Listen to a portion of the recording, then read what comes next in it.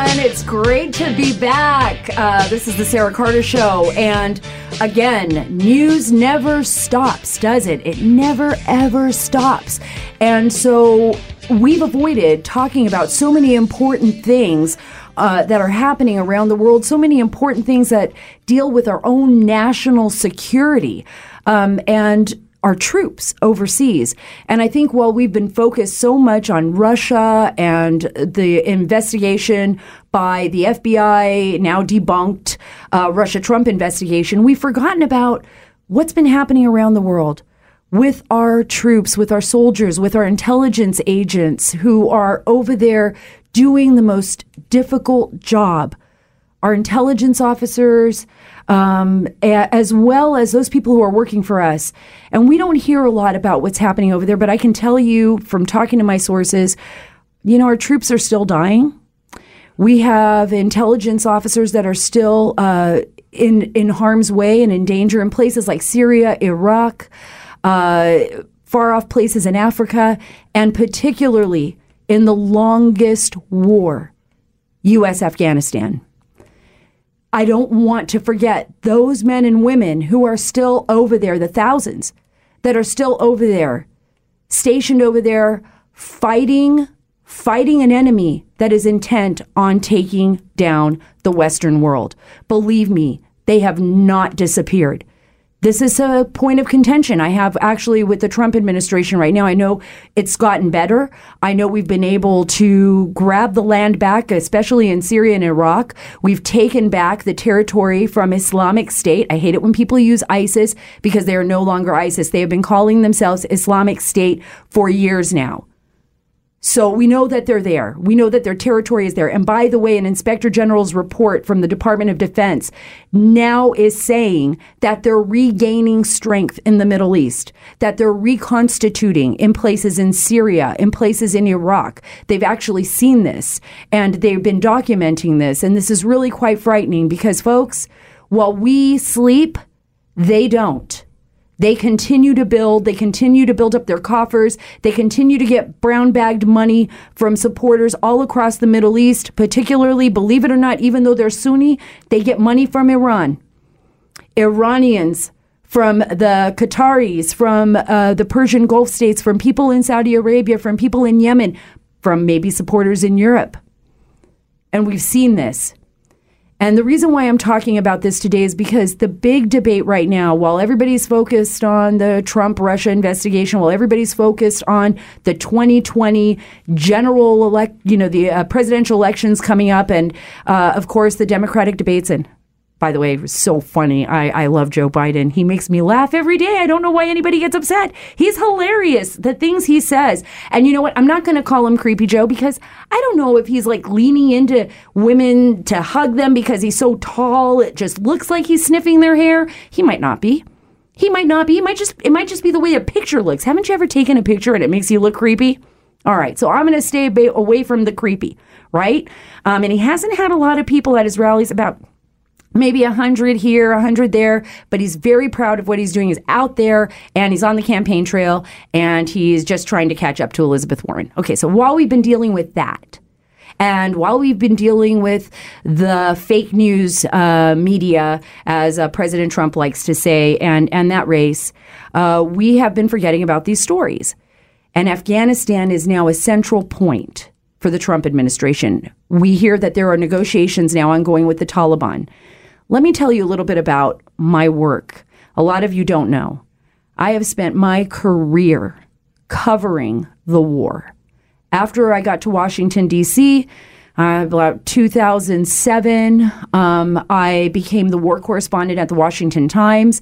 That's the only job I wanted. I wanted to cover the Pentagon. I wanted to cover our troops overseas. I particularly wanted to cover Al-Qaeda and other terrorist organizations that were operating throughout the world, mainly because of what happened September 11th. 2001, and because I grew up in Saudi Arabia. I spent a good portion of my childhood, 8 years of my life, my most formidable years, growing up in the Kingdom of Saudi Arabia. And so when I did get that opportunity, the first thing I wanted to do was go overseas and really cover our troops, bring their stories home. And I also wanted to understand what was happening. So my very first trip into the war zone was to Afghanistan. And I remember, flying into Afghanistan. I was on a C-130 with a bunch of troops. They let me go up into the front, into the pilots. I was right there with the pilot flying over the Hindu Kush, and we were coming in to Afghanistan, into Kabul, and I looked over the Hindu Kush, that was snow-capped mountains. It was extraordinary. It was at sunset. It was the most beautiful thing I had ever seen. And then the closer I looked, the more deadly those mountains looked, just like jagged edges in this beautiful scenic view in a land that was so far away, where our troops were so far from home.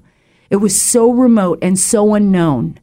And we're landing, in Kabul. I remember we landed at Bagram Airfield, and I thought to myself, whoa, this is something I never thought I would experience. But it was only the beginning. We got out of the plane. I ended up embedding with troops on the front lines of the battlefield. I covered every part of Afghanistan. I was from eastern Afghanistan on the border of Pakistan to Maiwand, to Zabul province. I traveled there every single year up until 2014, 2015. My husband was wounded in 2011 on Easter Sunday, April, in Afghanistan. He was fighting terrorists in the Eastern Front and was in armed combat when one of those terrorists threw a grenade over his head and almost took his life. He was blinded completely. He had 3 craniotomies. He is an amazing survivor.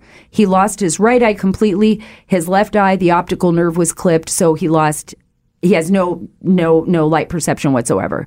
He does have a great dog named Kenny. By the way, Kenny has terrible gas, and I just have to say that publicly because I don't want to get too sad here. I don't want you guys to be crying because there's no reason to cry. He is a hero. He is amazing, and now we have Kenny, and Kenny has gas. Let's just go back to Afghanistan. Sorry about that, babe. I just had to throw it out there. We have to live with it. Anyways, going back to Afghanistan and why this is so important. I saw so many troops out on the front lines, young men, 18, 19, 20 years old, giving everything they got to fight for our country. And it was tough. It was not just all about heroics. It was about tough nights where I saw some of them cry, nights where I saw some of them just wish they could go back home. I remember when they had stopgap where guys were getting rotated in and out of Afghanistan over and over again, where they just didn't have enough time at home with their families. It's tough. It is one of the hardest things I ever saw. And I mean, throughout the years, I saw people die. They came back in body bags. And we ask ourselves, why were we there? I mean, this is the longest war. Why couldn't we defeat? I mean, I guess in history, Afghanistan's almost been impossible. It's where they say where empires go to die, because it literally looks like you're going back in time. Let me go back to that flight into Bagram. When I finally left and went out into the field in Afghanistan, not only was I embedded with our troops, I spent months traveling with Afghan sources throughout the country, without bodyguards, with my Afghan sources, learning about the country, learning about the tribes, traveling through the north, up into Panjshir Valley, which, by the way, was like Shangri-La in some ways, guarded by these amazing Panjshiri fighters. They were the ones, mostly the Mujahideen, who had taken out the Soviets before we even got there, and we assisted. Went up to Mazar Sharif, which was absolutely beautiful, saw the Blue Mosque, met with the Hazara tribes. It was like going back in time, guys. It was like, if I could describe anything to anyone, it would be like seeing the time of Christ.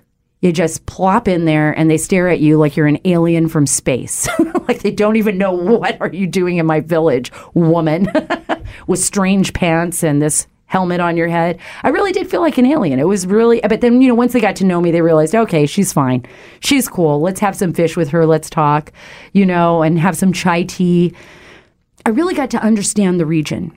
I also understand the dangers of the region and how terrifying it was, not only for our soldiers, but for our security here at home. Right now, the Trump administration is negotiating with the Taliban to pull out of Afghanistan. Let me tell you what's happening in Afghanistan right now. Islamic State and Al-Qaeda are building up. I have been in communication with sources in those regions. This is not just from me reading reports, but I've been in constant communication with sources in Pakistan and in Afghanistan, and they are terrified about what's happening there. ISIS is building up there. Islamic State. Sorry, I did the boo-boo. I called it ISIS. Islamic State is building up there. The Taliban is working with these groups. The Haqqanis in Pakistan. They're fighting sometimes amongst each other, but believe me, in the end, all they want is to push the U.S. out. They want to create a caliphate there, and the Taliban wants to create an Islamic nation. And I know you say to me, well, why are we there? Who cares? Let them just kill each other. Let them fight each other. A lot of people sacrificed a lot to ensure that those groups, terrorist organizations, such as Al-Qaeda, such as Islamic State, don't build up enough, don't reconstitute enough, that they end up back here in the United States targeting us or targeting Western assets overseas. And that's exactly what is going to happen if we withdraw completely.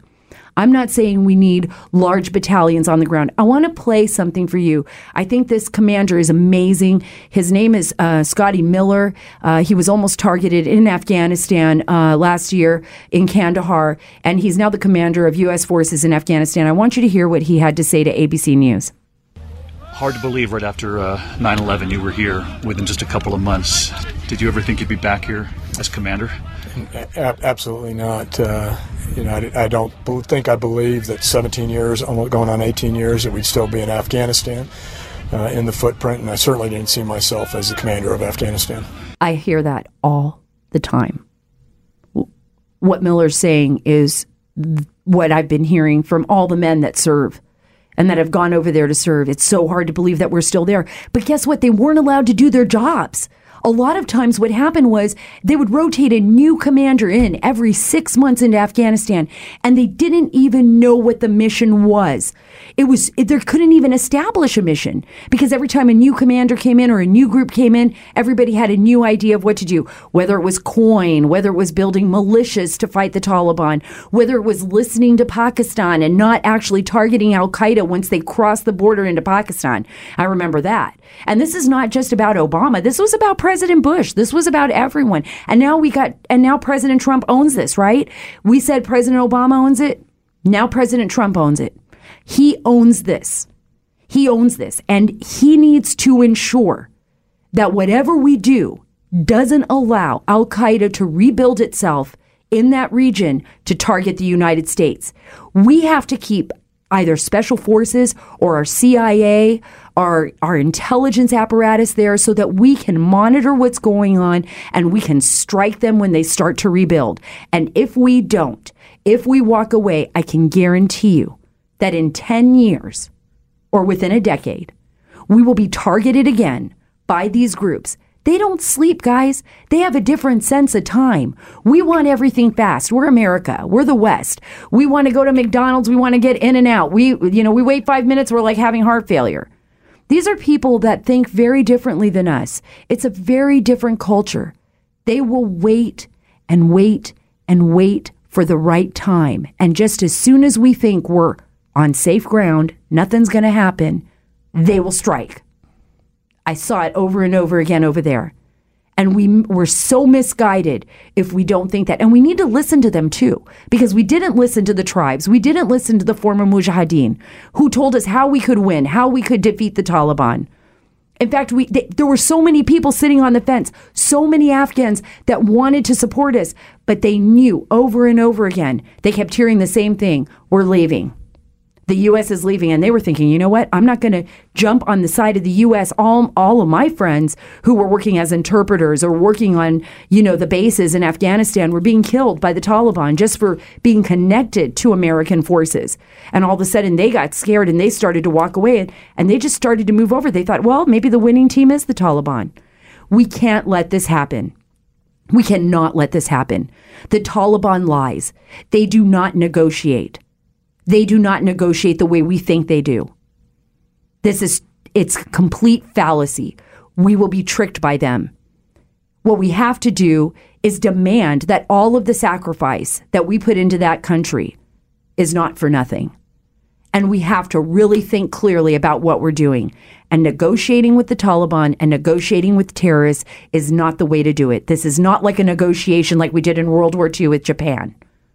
This is about a group that is intent on destroying the Western world and the Western way of life. And today, I'm so excited to have Daniel Hoffman here to discuss with you what it's like, why this region of the world is still so important to us, and why we need to pay attention to what's happening there.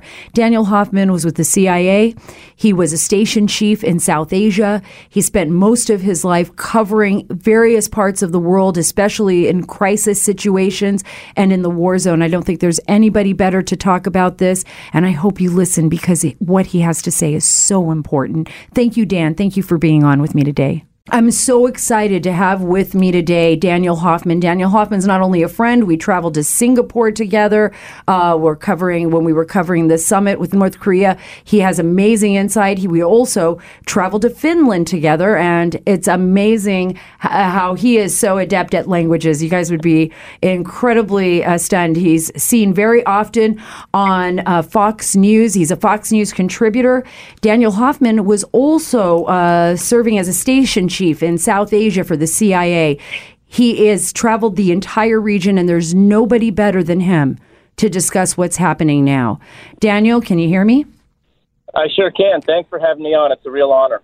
Oh, it's an honor to be with you and for our listeners to hear what you have to say, Daniel, because I don't think there's anybody better than you right now to discuss this topic, particularly with all of the new developments in Afghanistan with our troops. I know you just heard the clip from Scotty Miller where he was discussing how he never imagined that 17 years later, he would still be in Afghanistan dealing with these issues. He's the new, obviously the new commander of U.S. forces in Afghanistan, and he talks about those challenges. And now we've seen a rise of Islamic State in Afghanistan and Pakistan. We're also seeing a reconstitution of al-Qaeda in the region.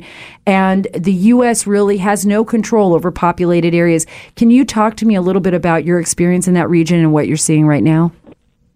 Yeah, I can, for sure. It's a wickedly difficult challenge for us. And, of course, General Miller's absolutely right. I served with him in the Middle East. We're fortunate to have him out there again for another war zone assignment, leading our troops and our mission.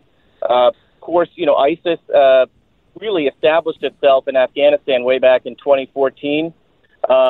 It's a petri dish out there, growing threats to us in the region and beyond. ISIS is fighting elements of the Taliban. They're a rival of al-Qaeda, and yet they're all targeting us.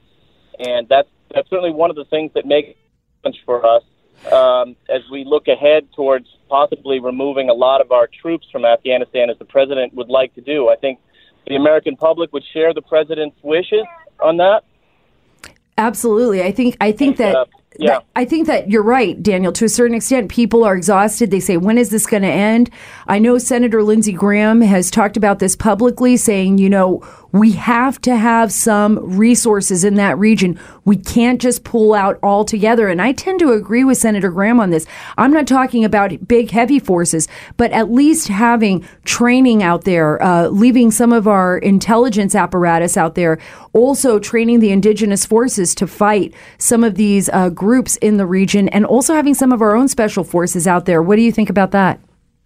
No, I think that's right. And General David Petraeus, my old boss at CIA, with whom I served in the Middle East for almost a year, he just penned an op-ed which argued exactly the point that you're raising, which is if we pull out precipitously, then we're looking at the potential of having to go back in after we've been hit with a strike from those terrorists inside Afghanistan.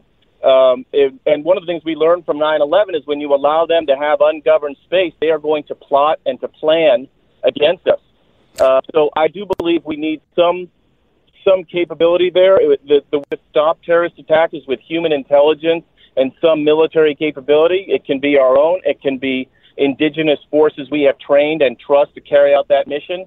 But that, too, is a bit of a risky endeavor. We don't want to outsource too much of our security to foreign forces, even if they're ones we've trained and trust as much as we possibly could. Well, we've seen that in the past, especially with green on blue attacks in Afghanistan, where we've seen soldiers that we've trained turn on our own forces, and that could be incredibly distressing, especially when you work so hard.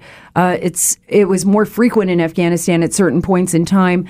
Do you think that maybe having are you talking about having forces actually deployed to the region in smaller numbers, or do you think that our special ops can actually handle this and be able to sustain, maybe retain some of the land that we've lost? I mean, would it require fighting and regaining those parts of Afghanistan that we've already lost to the Taliban or Al Qaeda? How would this work? Yeah, so it's a real patchwork there, and what we're looking for, of course, look, the Taliban is not a monolith. The deputy head of the Taliban is Siraj Haqqani, and as we all know, the Haqqani network has allowed Al Qaeda to homestead on their territory, and they've been the ones conducting the most vicious, the most lethal suicide attacks on us and our coalition partners and the Afghan people and the Afghan government over the past decade or so. And so what we're looking for is partnering with reconcilables, and some of those might even be elements of the Taliban. And then we've got to deal with the irreconcilables, and those could be Taliban. They obviously are ISIS and Al Qaeda. I think as far as how we manage it, the president and his team is looking for the sweet spot, the minimal number of special forces troops, the minimal number of our intelligence community and diplomatic professionals out there serving in harm's way in order to ensure that we do everything we can to prevent an attack on our soil from Afghanistan. Look, it's a failed state, and there's massive problems in that region. And it's not going to change anytime soon. But until it does, I think we need, as Senator Graham has eloquently said, we need to have some capability so that we preempt those threats and prevent them from visiting us on our shores. Agreed wholeheartedly with you, Dan, on that.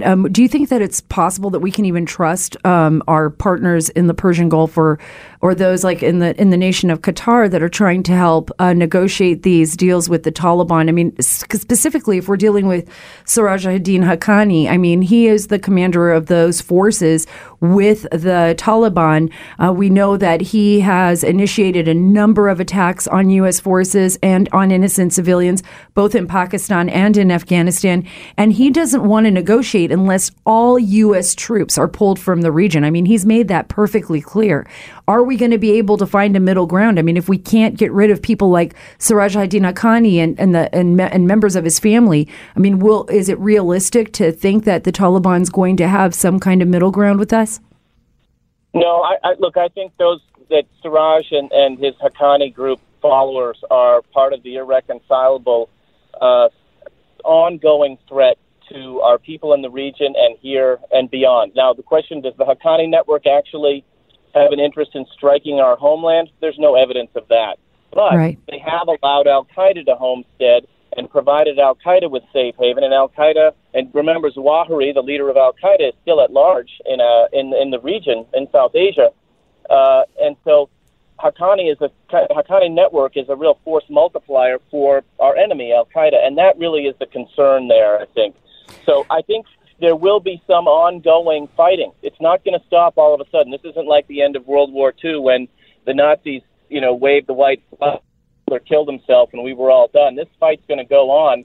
We're going to have to continue to train our Afghan partners, continue to rely on our coalition partners to ensure that we continue the fight against elements of the Taliban who are targeting us, and obviously ISIS and Al Qaeda. That's just the challenge we face, and I don't think there's anyone in our country who's pleased about our people being out there in harm's way. But I can tell you from having been there myself, having spent 3 years in war zones, been all over Afghanistan and Iraq and Pakistan, our military, our intelligence community, our diplomats, they're proud to be there, and they're proud to serve their nation, and they're even willing to risk their lives to do so because they know if they weren't doing that, then their own families, not to mention their fellow citizens, would be at risk.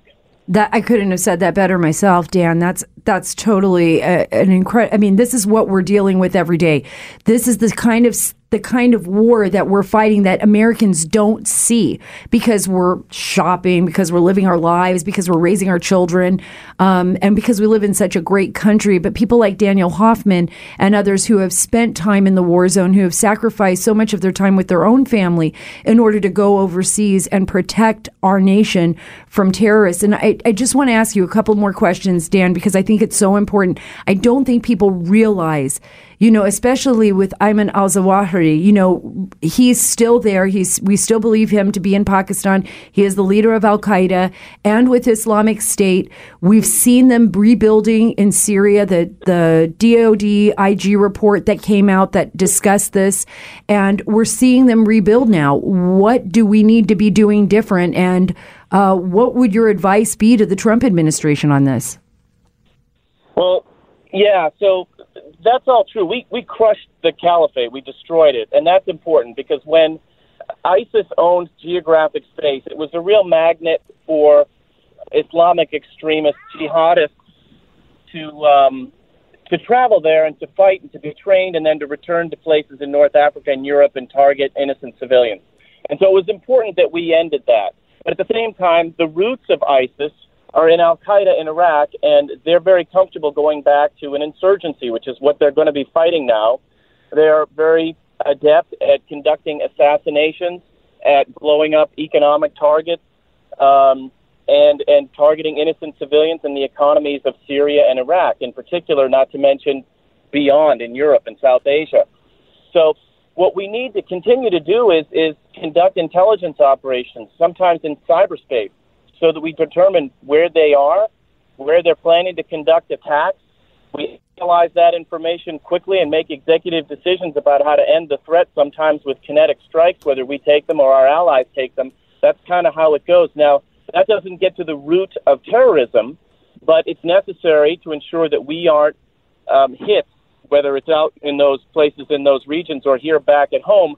We can try to get to the root of terrorism, dealing with the fact that there's no health care, no education, no opportunities for young people who are taught extremist ideology, especially in the Fatah and Pakistan, Afghanistan region. Those are all long-term things we need to deal with.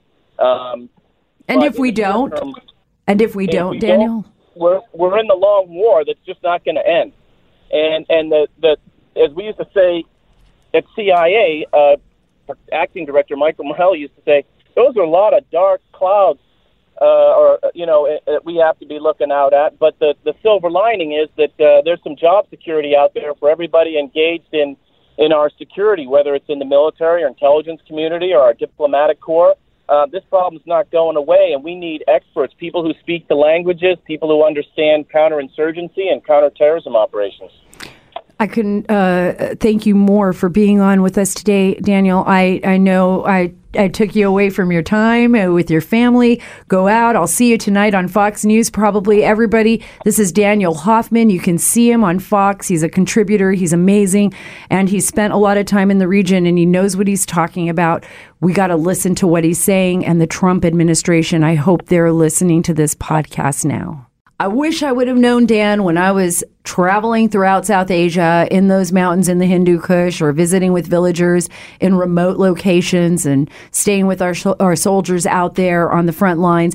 But of course, Dan was in the CIA, so he wasn't supposed to be talking to reporters. But now that he's out, now that he's been outed on Fox News, he and I are great friends, and such a wonderful human being, has so much to share with the world and so much knowledge. It's so important that we listen to him, that we listen to everybody, that we pay attention, people, to what's happening over there. I know there's so much news happening here, but we have soldiers and troops on the front lines there still fighting, and intelligence officers still fighting this battle against al-Qaeda and against Islamic State. Remember, they are out there and they want to destroy our way of life, and we are never going to let them do that. But I don't like to end the show on all these kind of very serious notes, because there is some funny news out there. I mean, it's kind of weird. I'm sure it's not funny to the person that it happened to, and let me get right to the point. It's Don Lemon. Don Lemon is making news, and not in the good way. Apparently, Don Lemon was having a party or at a bar partying, maybe drinking. We don't know yet. We're going to hear all the details as it goes to court. And apparently somebody was trying to talk to him, maybe pick up on him, and Don Lemon was not having it, and they got in a tryst, and Don Lemon put his hands down his pants, scratched everything, apparently, and then shoved it in the guy's face.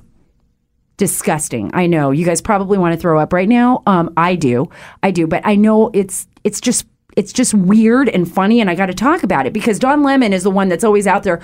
Donald Trump is horrible to the people. He's terrible to women. He's a womanizer. He's a manonizer. Don Lemon's a manonizer, and I'm not just saying that. I mean, I think that there is a case here, and we are going to follow it closely. And by the way, there was a witness. I think he thought he was going to get away with this, but there is a witness, and they are coming forward, and the Federalist wrote about it. So I'm not just spreading rumor or gossip. This is a very serious subject. Somebody was accosted, not Acosta, but accosted by Don Lemon. Don Lemon. Isn't that weird? Acosta, accosted. You know, there's starting to be a pattern here, folks. Anyways, I think you should follow up on that story for fun so you don't spend your day so serious. I will be following up on it and bringing it back to you. Thank you so much for joining me today. I'm so excited to be with you. And we are going to continue to investigate the investigators. We're going to talk about Russia. We're going to talk about everything because we are taking back the story. And you can find it at my website at sarahacarter.com. That's sarahacarter.com. Thank you so much for being here today, for listening. We will be back next week with so much more, folks. Talk to you then.